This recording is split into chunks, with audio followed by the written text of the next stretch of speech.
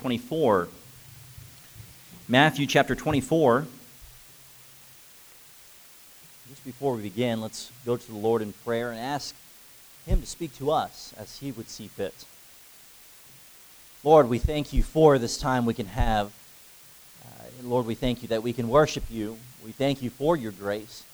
We thank You that it's by Your grace which we can spend all eternity with You. Lord, I pray that You would speak to each and every heart of each believer this morning. Lord, I pray for the one maybe today or the some who may be here today who have never received You as their personal Savior. May the Word of God ring clear and with understanding to our hearts and our minds. Lord, I pray that Your Holy Spirit would have full, complete reign in each and everything that is said and done. May You be honored and glorified, we pray. In Jesus' name, amen. Matthew chapter 24, we'll begin looking together in verse number 1. The Bible says, "And Jesus went out and departed from the temple, and His disciples came to Him for to show Him the building of the temple. And Jesus said unto them, See ye not all these things? Verily I say unto you, there shall not be left one stone upon another that shall not be thrown down. And as He sat upon the Mount of Olives, the disciples came unto Him privately, saying, Tell us, when shall these things be? And what shall be the sign of Thy coming and of the end of the world?" I want you to notice with me the last question which is asked by the disciples. The Word of God says, "What shall be the sign of Thy coming and of the end of the world?" You know, it's been debated so much in today's society as when the end of the world will come. It's been debated amongst Christians as to when Christ will return. When is the coming of Christ coming? How soon is it?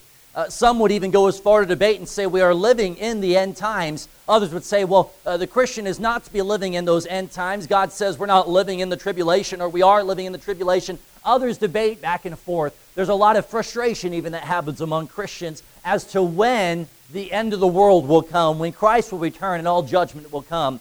You know, at the end of the day, we can go back and forth in all of our different views. We could have different opinions, different convictions as to what we believe the Word of God tells us concerning whether or not the Christian will live during the end times. But there is a principle I want you to understand concerning this very idea that does not change and is simply straightforward concerning the Word of God. If you turn with me to the book of Jude this morning, Jude, keeping your finger in Matthew, Jude in verse number 3.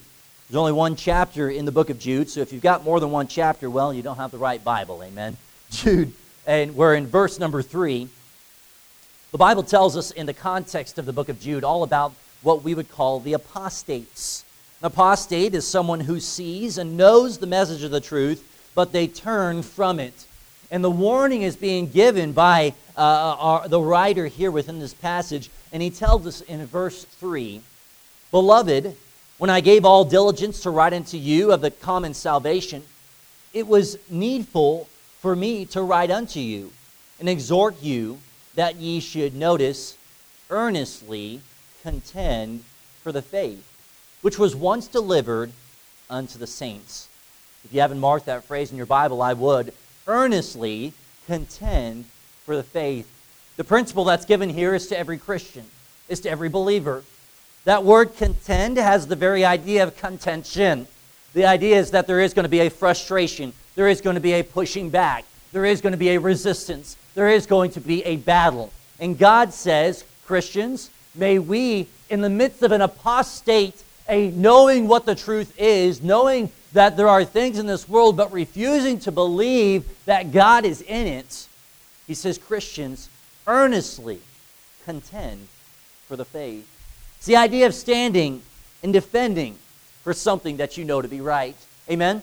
It's the idea of standing for what you know to be truth.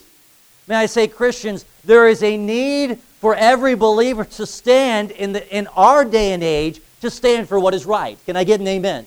Standing for what the Word of God says, standing for His truth, standing for the sanctity of life and the resistance of the abortion and the killing of newborn babes, standing for the freedom of speech, standing for what we know God has told us according to His Word in our place as Christians. Say, well, what about the resistance? Well, that's why God tells us earnestly contend for the faith. There is going to be a contention. Somebody says, oh, why is it so difficult? What about the things that we're facing? What about all these riots? What about all these fires? What about the hurricanes and the floods and the virus? What about all these things that we're facing today? Can it not be said that the end times we are living in, that God is coming soon? May I say it's very true that every day we only become closer to Christ's coming. The debate Jesus brings to among the disciples is not whether or not I am coming now or what time I am coming, but God's commission and principle which he gives to the disciples is the same that Jude and the writer is giving to all of us as Christians. Earnestly contend for the faith. Stand in your place. Stand for what is right. Stand for what you know to be true. When all the world would push against Christianity, push the Bible out of our schools, push God out of our allegiance, push anything about Christianity in the backdrop, may we as Christians stand in our place. Amen? The Bible tells us, contend for the faith. May I bring you to yet another principle along this idea of contending. In Ephesians chapter 4, in verse number 15, we see yet another truth. The Bible tells us that in the midst of our contending, that contending must be done in a certain fashion and attitude, a certain way. Ephesians chapter 4, in verse number 15, the beginning of the verse, the Word of God tells us, but speaking the truth in what? Love. You know, Christian, it's possible you can speak the truth, you can contend, you can stand for what is right, but you cannot speak the truth in love. That's very possible. Amen? There are Christians all across the world today that are ruining their testimony for Christ by not being sensitive to speaking the truth in love. The Bible tells us of God's judgment. God is a righteous judge. Amen? That means it's a controlled anger, not out of control. God is not just killing people right off. God is not just destroying things up and right. God has a controlled anger, the Bible tells us, and that anger is not upon the individual, but yet it's upon the sin. And so the response should be the same with the Christian, that in the midst of a sinful world and the resistance of Christianity, that we would stand in our place, but yet still speaking the truth in love. I say that's not always easy. How easy it is when we're in an argument with somebody. I know especially in a brother and sister relationship, you can speak the truth. Oh, you might be right, but you might not be speaking in a loving spirit. And Christian, it doesn't change in the world which we live in today. Amen? May we as Christians stand for what is right, earnestly contend for the faith, but yet speak the truth in love. In Matthew 24, as we just read a moment ago, the question was asked, tell us, when shall these things be? When will God destroy the temple? When will the end of the world come? Are we living in the end times? You know, the world wants to know the day. We want to know the hour. We want to know the time. The Bible tells us that God so cometh as a thief in the night.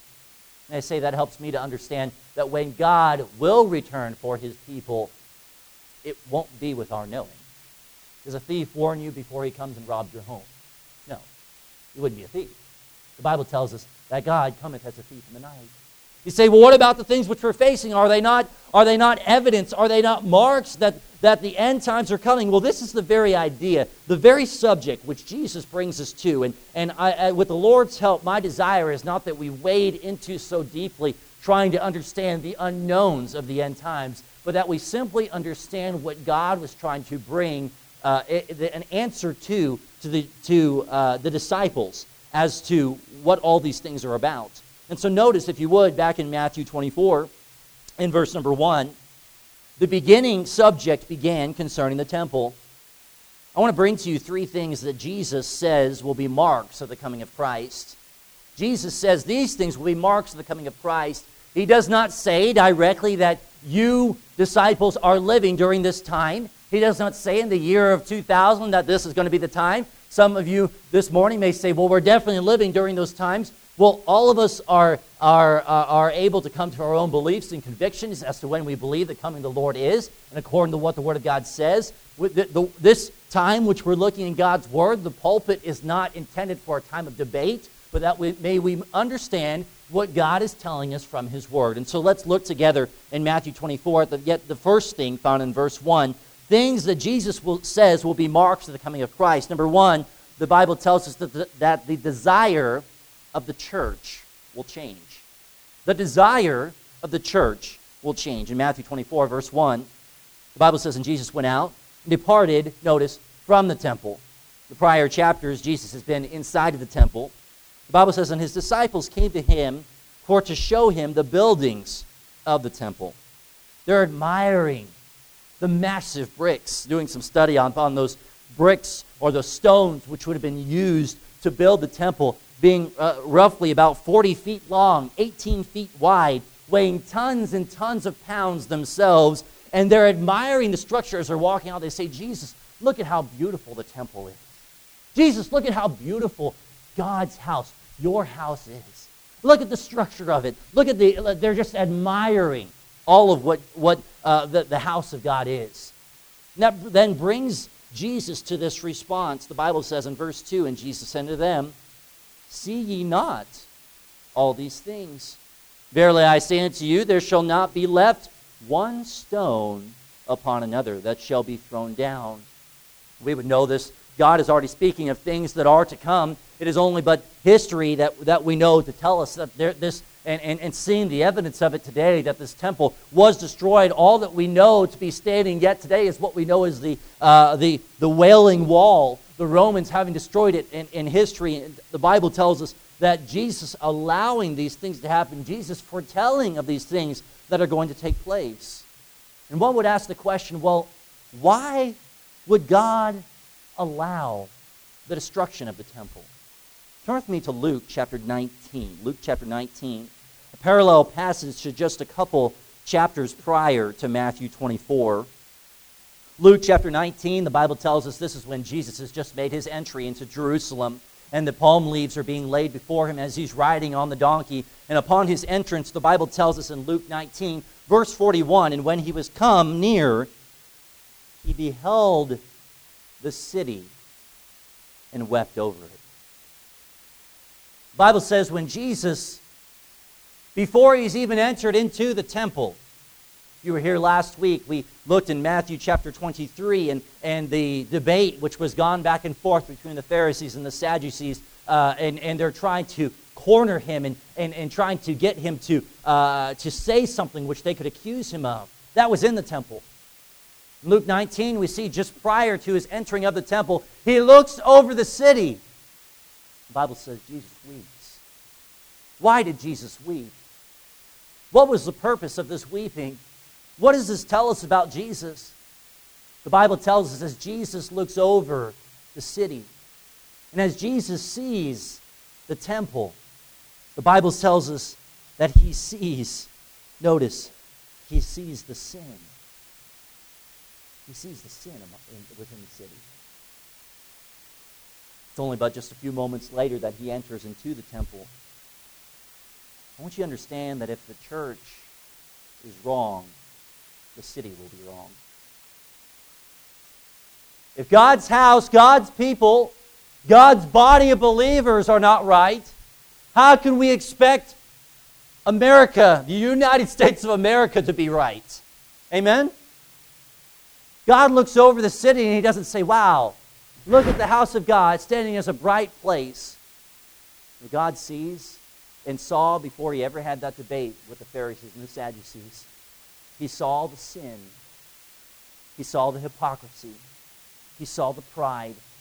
He saw the self-focusedness of all of the people's attitude. You say, well, what do you mean exactly? Let's look together. We're going to be moving back and forth between these Gospels. In Matthew chapter 21, we see Jesus' entrance of the temple. You say, well, why don't we look in Luke? Because Matthew, being the writer of this passage, he gives us his aspect and really gives us the detail concerning to what Jesus has done. In each one of the Gospels, we see, yes, many parallels, but different views from the writers. And so we're talking about this principle, that contending as God's church, because the desire of the church itself will change. The desire for self, the desire for our own pride.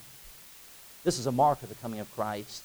The desire of the church will change. Notice the first thing in Matthew 21, the Bible tells us their desire to worship God had changed. Matthew 21, verse 12 through 13, and Jesus went into the temple of God and cast out all them that sold and brought in the temple, and overthrew the tables of the money changers and the seats of them that sold doves, and said unto them, It is written, My house shall be called the house of prayer, but ye have made it a den of thieves. May I say the same we see in our country today, that churches have turned away from an emphasis upon God. Amen? Our worship is not what it should be. Our worship is not focused centrally upon Christ. I thank God for the wonderful time we're able to have together, even this morning, and lifting the name of God up in hymns and in special music and the piano playing and the organ playing. Praise the Lord for those things. May all of the things that have been done be done for His honor and His glory. The Bible tells us in the midst of the temple, there was a lack of desire to give God His rightful place. Once again, if the church is not right, how can we expect the city to be right? If the church is not right, how can we expect America to be right? If God's people are not so turned to Christ, how can we expect for God to revive and heal our land if we as His people don't get revived and stirred and going forward for Christ in obedience to Him with the gospel at the forefront of our lives? God says that the desire to worship God was lost within the temple. This brought Jesus to tears. Oh, may it not be said of us, Christian, that when God looks at our life, that it would bring Him to tears of seeing what more we could be doing for Him. Is it not true that we see in so much of our churches today, there's more of an emphasis upon entertainment than there is upon worship of God? There's more of an emphasis upon man and the music and a repetition of phrases concerning God, but yet there's no conviction and very little teaching. Amen? Is it not true that the church is where it must begin? And I say, Christian, we must make sure that our desire for God is to worship Him all throughout our life. You see, worship Him is not just within the church. May I remind you, the church or the house of God, the people are the church. Christian, it's our part to stand in our place, to earnestly contend for the faith. Jesus says a mark of the coming of Christ is a lack of desire to worship God. You say, well, does that mean we're living in the end times? That's not what Jesus is saying. We're understanding that the temple, the people within the temple themselves, they had a lack of desire to worship. And we still see that today in the house of God. Notice the second thing in Matthew 23, these things which are taking place within the temple. The Bible says their desire to worship God was lost. Secondly, their desire to live honestly before God was lost. In Matthew 23, and all through the chapter, he emphasizes so much upon the Pharisees and their hypocrisy. In verse 27 and 28, he kind of centralizes his whole thought. Notice Matthew 23, verse 27 through 28. Woe unto you, scribes and Pharisees, hypocrites. Now let me back up for a second. Who are the Pharisees? Who are the Sadducees? Who are these scribes? These are the men of God. These are who you might call, these are the leaders in the church. These are the laymen. These are the pastors. These are the people that are to be setting the example.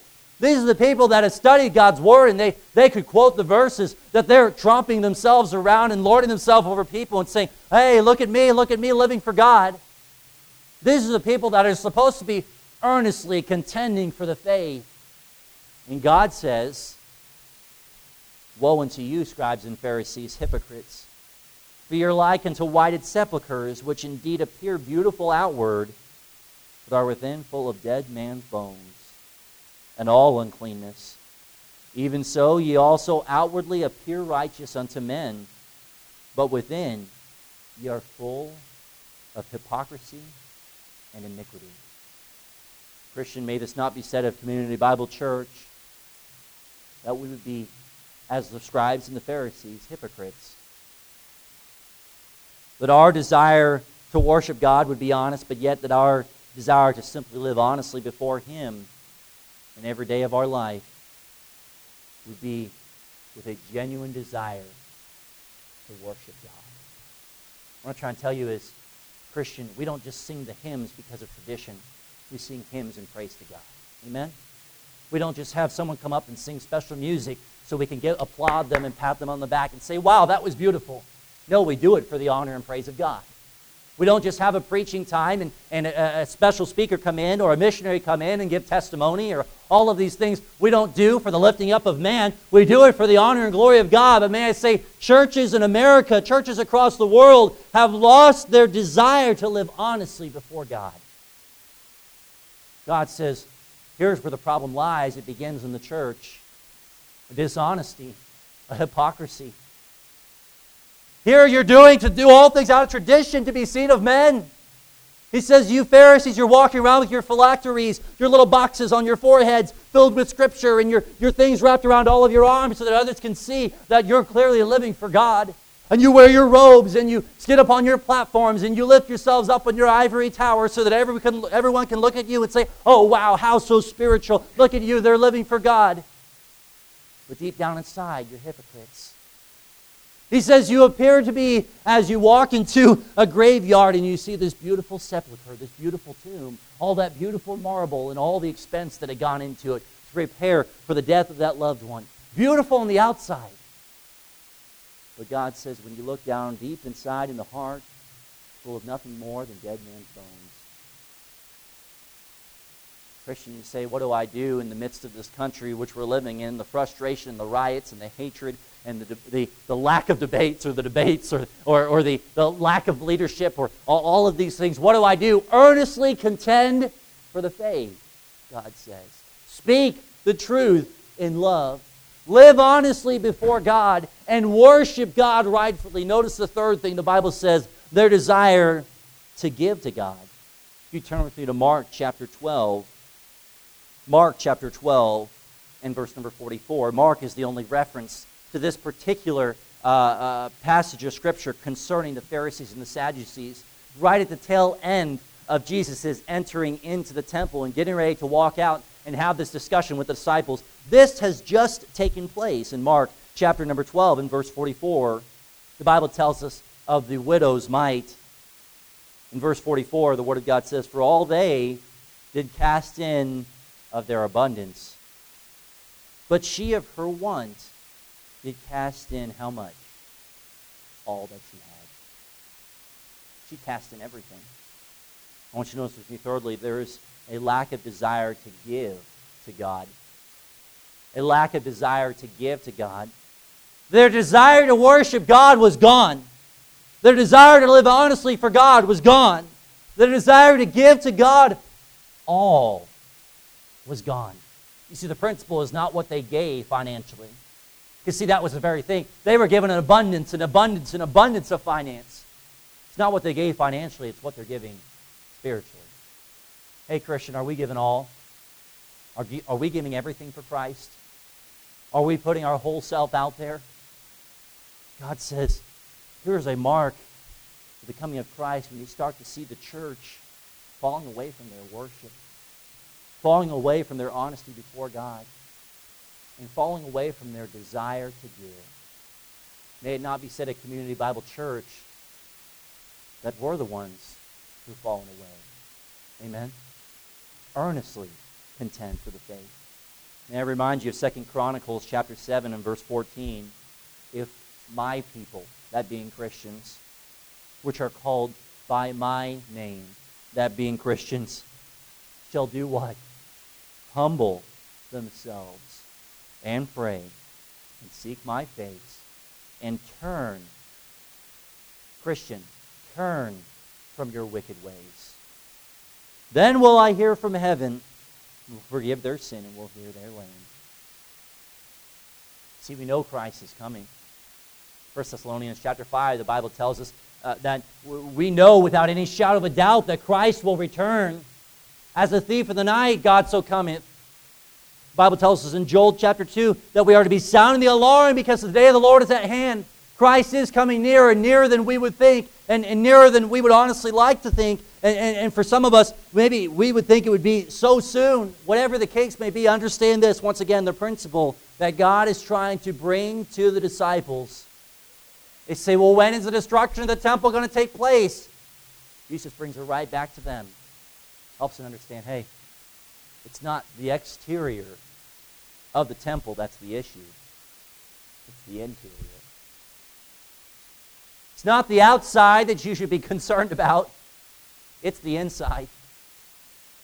It's not the bricks that hold this building up of Community Bible Church that we should be concerned about. Not the pews, not the pulpit, not the carpet. It should be the people. Amen? It should be us. That we're living honestly before God. That we have a desire to worship. And that our giving spiritually would be a giving of all. And I say the problems in America, yes, could be pointing the finger at leadership. Yes, it could be pointing the finger at the riots, at the hatred, at the racial frustrations. But ultimately, it points right back at the church. God says, here's a mark of the coming of Christ. Understand, the desire of the church will change. Oh, Christian, if you haven't seen in churches all across the world, some churches closing down. We're dropping our standards. We're dropping our areas of separation. We're dropping our emphasis upon preaching upon sin and conviction and response on an altar. Amen? Earnestly contend for the faith. Earnestly contend. The Bible tells us not only the desire of the church that will change, but notice with me, number 2, God tells us the deception in the church will increase. The deception in the church will increase. Matthew 23, in verse number 4, God has yet to even tell them of anything concerning the tribulation itself. Why, you say? Because he's already told them of the temple. The temple has already happened. Those were things to come, but they were not speaking of the end times. So he's not yet brought into subject, as he will later at the end of the chapter, into what exactly is going to take place concerning these things. But in verse 4 and 5, he speaks of those initial things. The deception of the church will increase. Verse 4 and 5, and Jesus answered and said unto them, take heed that no man, what? Deceive you. For many shall come in my name, saying, I am Christ, and shall deceive many. We see the second mark of the coming of Christ is the deception within the church. Do we not see the Jehovah's Witnesses, the Mormons, Catholicism, all the different religions, the cults that have sprung up? We're worshiping the true God. We're worshiping God, Jehovah. We're worshiping the one and only true God. Many false Christs, the Bible tells us. We see that today. God says, take heed, lest any man deceive you. If you turn with me once again to the book of Jude, he speaks more of these deceivers. Once again, it's these apostates. These individuals who knowing the truth, these individuals who knowing what's right and simply yet refusing to live for what is right. These individuals who refuse to even believe that anything's right except for what they think. These are these apostates. In 2 Timothy chapter 3 and verse 13, the Word of God tells us, but evil men and seducers shall wax worse and what? Worse. The Bible says deceiving and being deceived. Oh, Christian, understand this. The day of Christ's coming matters not. What matters is that we're living for God today. Amen? You say, wait, aren't you looking forward to Christ's coming? Yes, I'm looking forward to that day. I look forward to the day that I can be with Christ and worship Him and be together with Him and hold His hand and eat together with Him and commune with other Christians. What a wonderful day that will be. When my Jesus I shall see, when I look upon His face, the one who saved me by His grace. What a day, glorious day that will be. But God says, understand, until that day there will be deception. Notice what the Word of God tells us in Jude in verse 4. And there are certain men crept in unawares.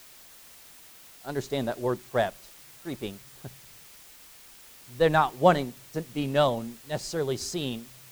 And if they are to be known, it's not with any good intention. Crept in unawares, who were before of old ordained to this condemnation.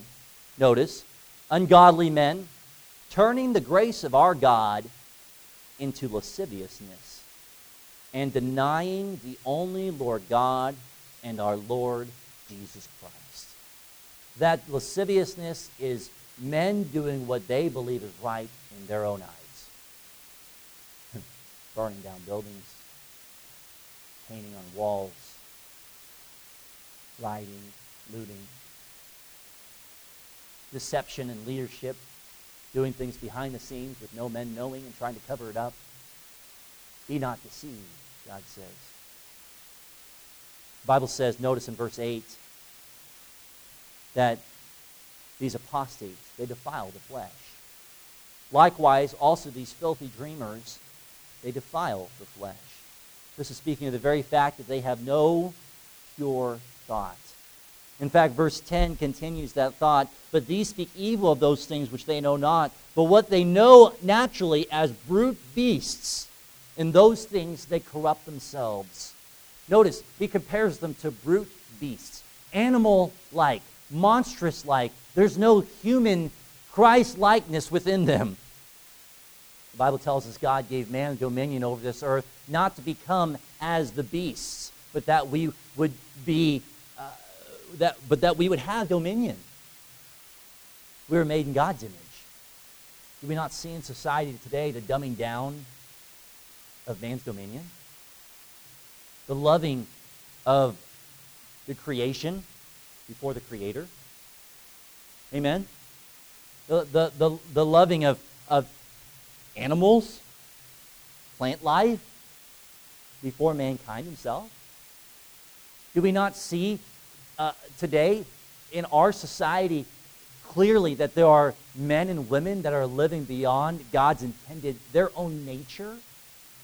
Romans chapter 1, if you want to look at these verses with me, God speaks concerning these Christians themselves within the church, within God's house, who were living an unnatural, unintended God way as these brute beasts. They defile the flesh. The Bible says, Romans chapter 1, verse 25. Romans 1, verse 25. Who changed the truth of God into a lie, and worshipped and served the creature more than the Creator, who is blessed forever. Amen. Verse 26, for this cause God gave them up unto vile affections, for even their women did change the natural use into that which is against nature. And likewise also the men, leaving the natural use of the woman, burned in their lusts one toward another, men with men, working that which is unseemly, and receiving in themselves that recompense of their error which was meet. And even as they did not like to retain God in their knowledge, God gave them over to a reprobate mind to do those things which are not convenient. Hey, this is in the New Testament itself. Not long after, Jesus himself has just spoken these words after walking out of the temple, and he says that there are women that are doing things against their own nature. Men living with men marrying men, women marrying women, women living with women against their own nature. He speaks even in this passage of men with animals, women with animals, and the sexual sins which took place. Defiling the flesh, God says. Say, what do we do? As Christians, what do we do? Earnestly contend for the faith. The Bible tells us as Christians that there is a deception in the church, and it will increase. And do we not see that today? The ever-increasing agenda of homosexuality and the pushing of it in our schools and the pushing of it in Hollywood. Amen? The Bible tells us God created man and woman. Amen? Male and female. That's God's intent in marriage. That's God's intent in creating men and women. Not that we would defile the flesh and do that which is right in our own eyes, giving to the sin of lasciviousness. The Bible tells us they defile the flesh. In Jude, verse 8, the Bible continues, likewise these filthy dreamers defile the flesh. And he continues, they despise dominion. They despise dominion. That word despise means to reject by turning one's back on. The dominion is speaking of that individual who is in authority. How relevant this is to the day in which we live in today. Amen? You say, are you saying that God's coming? I don't know the day or the hour which Christ is coming, but God says there will be marks. There will be marks in the day in which we live, and that will be clear. And the sins themselves will increase, the defiling of the flesh and the despising of dominion, the refusal to follow the God-ordained leadership. We talked about this last week. The Bible tells us that God has ordained the authority before us. We're living in a society of people, they don't want to be told what to do. They don't want to take orders. They want to do whatever they believe is right in their own eyes. And nothing has changed today, as it has also been in the New Testament. The Bible tells us those sins were just as prevalent then as they are today. Amen? The Bible says, earnestly contend for the faith. He continues in Jude in verse 8. Likewise also these filthy dreamers defile the flesh, despise dominion, and speak evil of dignities. If you turn with me to John chapter 19, as I was studying this passage, I thought to myself, he's saying the same thing as despising those who are in dominion. Not quite. Speaking evil of dignities, yes, it's those to whom honor is due. Yes, it's that God-ordained authority. Yes, it is those who have dominion over us. The Bible shows us Jesus' response. Now listen to this, catch this. Somebody says, wait a second, how can I follow an authority that's not leading as God intends for them to lead? It's so hard for me to contend for the faith. How can I truly respect and honor a position? Notice how Jesus himself responded to an authority that was out of control. That was not in God's intent. John 19, verse 10. Then saith Pilate, boy, he wasn't doing what he was intended to do as a leader. There was a lot of hypocrisy, corruption that was happening among there, amen? Then saith Pilate unto him, speakest thou not unto me? Knowest thou not that I have power to crucify thee? I have power to release thee. Notice how Jesus answers. Thou couldst have no power at all against me, except it were given thee from above. In other words, Jesus is acknowledging two things. He says, first of all, God's given you the authority that you have. It didn't come from you. Jesus says, secondly, the authority that God has given you, because God has given it to you, I'm not going to speak up against you. The book of Isaiah tells us when Jesus was reviled, he reviled not again. When others pushed back, when others spoke against, when others mocked and ridiculed and hated, ripped his beard out of his face and slammed a crown of thorns into his head and pierced those nails through his hands and through his feet, the Bible says Jesus responded not. But yet he spoke the truth in love. Forgive them, for they know not what they do.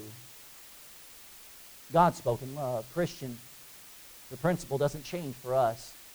As Jesus looked at the God-ordained authority before him, he, knowing his place in respect to God the Father who ordained that authority, he said, I'm not going to speak my place. The Bible says this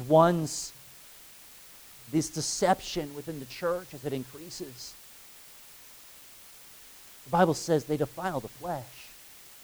They despise dominion. They'll speak evil of dignities. They refuse to give honor to where honor is due. Christian, may this not be said of us, that we would refuse to give honor where honor is due. God says, render to Caesar to whom is Caesar's, as to God, to what is God's. Because God ordains all authority above us. Christians, we are needed now more than ever. We have a responsibility now more than ever to stand in our place. Even in the midst of the authority that's above us, the ones who we don't agree with, and all the frustration and the chaos and the ridicule that exists in the world today, we are needed now more than ever to stand in our place as Christians and earnestly contend for the faith. Stand for what is right. Stand for God's word. Speak the truth in love. Because there will be those who despise the flesh. They despise dominion. They despise and speak evil of dignities. God says, beware. These are in the church also. God says, beware. There are ones who, knowing the truth, they refuse to speak the truth. Along that same principle, speaking the truth in love. Those apostates. Christian, may our testimony of Christ ring loud and clear by the way we live our life, by the way we speak of Christ. May others know what God has done for us. And that God desires for all men to come to know him. And that God loves all the world. all people, even the people whom we don't agree with, even the things which we don't understand, that God has forgiven all, that God has given us the opportunity to speak for Him. The Bible tells us the last thing here, the distractions of the church will increase. We understand the desire will fall away, the deception will increase, the distractions will increase. In Matthew 23, in verse number 6, the Word of God says, "And ye shall hear of wars, and of rumors of wars." Hey, there's going to be wars going on all around you, and there are going to be people that are speaking of wars that aren't really happening. There are going to be people that are making war of things that there's nothing to give war about. God says, don't let the wars, don't let the rumors, hey, don't let the battle in debate, don't let the fake news distract you from doing what you know is right. Amen? The Bible tells us, as God assures us these things in the midst of the days which we're living, He tells the disciples the same thing. There will be wars and rumors of wars. He says, you have nothing to fear. That's why He says in verse 6, wars and rumors of wars, see that ye be not troubled. How many Christians do we see all across America, unseen like any other time in our country, fearful and afraid? We're afraid to go out of our houses. We're afraid to speak hardly anything. Some of us will say, I'm not even going to vote. I'm not going to speak my mind. I'm afraid. I don't agree with any of it. Amen? Do we not see that today? Let me tell you, Christian, earnestly contending for the faith, standing in your place is voting. Standing for what you believe is right. Can I get an amen? Christian, you should vote. If you're not lined up or planning to vote, you should. As a Christian, earnestly contending for the faith is voting. The Bible tells us we have nothing to fear. You say, what about all the people in the midst of COVID-19? They're all fearful and afraid. Well, Christian, you shouldn't be. God says in the midst of what we're facing today, we have no reason to fear. We have the peace of God which passes all understanding. Amen? We have the peace of God to share with others. We don't have to be troubled. We don't have to be afraid. We don't have to be discouraged. We don't have to worry. You say, yeah, but the time is coming. Well, the judgment is coming. God says the judgment's not upon His people, not upon the Christians. God says the judgment's upon the sin. Amen? God says, I love all. My desire is not to destroy the earth. God says, if I wanted to destroy the earth, I would have already destroyed it. If I wanted mankind gone, I would have already burned up the earth and built a new world. If that was my desire, I would have done so. But God says, for I love the world, that I gave my only begotten Son, that whosoever believes in me should not perish, but have everlasting life. Let me tell you, Christian, God loves you. And so we should love others in Christ. And so we, in our love from God and our love to God, have nothing to fear. Let me tell you, you may be here this morning and you don't know for sure that you're a Christian. God tells you, you don't have to be afraid. Amen? God's prepared a place for you in heaven. God says if you put your faith and trust in Him, you acknowledge before Him that you're a sinner and you receive Him into your life, God says you can have that peace which passes all understanding. You don't have to fear of any judgment to come. You don't have to fear of that eternal fire. The Bible tells us we have nothing to fear as Christians. Those who know the Lord have an eternal and promised place with Christ in heaven. Notice the second thing. The Bible tells us that Christians have nothing to fear. Number two, God tells us that He is not finished with His people. God's not finished with His people. Look at verse 6. He continues, that ye be not troubled, for all these things must come to pass. But the end is not yet. The disciples said, tell us when the end is. When is the end of the world? The end is not yet, Jesus says. You say, well, are we not living in the end times? Well, maybe we are, Christian. I don't really know. Only God knows when He's coming. I don't know if these are the signs, these are the evidence that God's going to be here at any moment, any hour, right today. I believe that He could come at any moment, any hour, but I don't know that for a fact. Here's what I do know, that He's not back yet, that He's not returned yet, that God has left me to continue on this earth and to live for Him. And as long, Christian, as long as we live upon this earth, we must earnestly contend for the faith. Stand for what is right. You've got nothing to fear, God says. You've got no reason to understand anything less or more than God's not finished yet. Let me tell you, Christian, when you go out with that principle in mind that God's not finished, your whole perspective of life changes. Because you now no longer look at our leadership. You now no longer look at the people who are breeding sin in our world, in our society. You now no longer look at them and say, wow, they're never going to turn to Christ. But you say, God's not done with them yet. There's still hope. Amen? God could still save them. God still loves them. God has forgiven them. May we as Christians do our part to reach the lost for Christ, to reach the ones who are resisting, who are contending against Christianity. God says, if my people will humble and pray. Christians, stand in your place for what is right. Stand for God. Stand in our country. Speak the truth in love. Notice the last thing. We have nothing to fear, God says.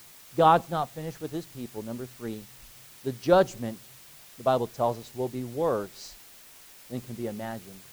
Look at verse 7, if you would, Matthew, in Matthew chapter 23. The Word of God says, for nation shall rise against nation. We should be in Matthew, I think I said 23, I believe it's 24 we're in. Matthew 24. So sorry about that. Verse 7. For nation shall rise against nation, and kingdom against kingdom. And there shall be famines and pestilences, and earthquakes in divers places. All these are the beginnings of sorrows. Somebody says, are you pre-trib? Are you post-trib? What are you? What do you believe? Tribulation is coming? Are we living in the tribulation today? God says, understand this. Whether we are or we are not, that's not for man to know. God's not done yet. We don't have to be fearful. And God says, these are only the beginning. Hey, let's just believe that we are living in the times when God could come at any moment. Let's just believe that Christians are living in the tribulation for sake of just understanding this passage. God says, all these are the beginning of sorrows. We don't even know. Haven't even comprehended all of what God will send in judgment. Does any man fully understand all that God gives us in the book of Revelation in the end times? We don't understand all of it. Now, some things we know, but we don't understand all of it. You say, well, when is it coming? Are we living in these times? What is the answer? God says, here's the answer. Understand, the church has lost their desire for worship. God says, here's the answer. Understand, there are deceiving apostates in the church, in God's house, claiming to be speaking the truth, claiming to believe in God, but yet not speaking for God. And God says, understand, there will be distractions. Hey, there will be things all around the world that we face during our day and age that we won't understand, that are so hard for us to comprehend. Why? It will be hard to even follow the leadership that would be before us. God says, don't let that distract you from your purpose. God says, I'm not done. These are only the beginnings of the sorrows. You have no reason to be troubled. God says, I'm not done yet.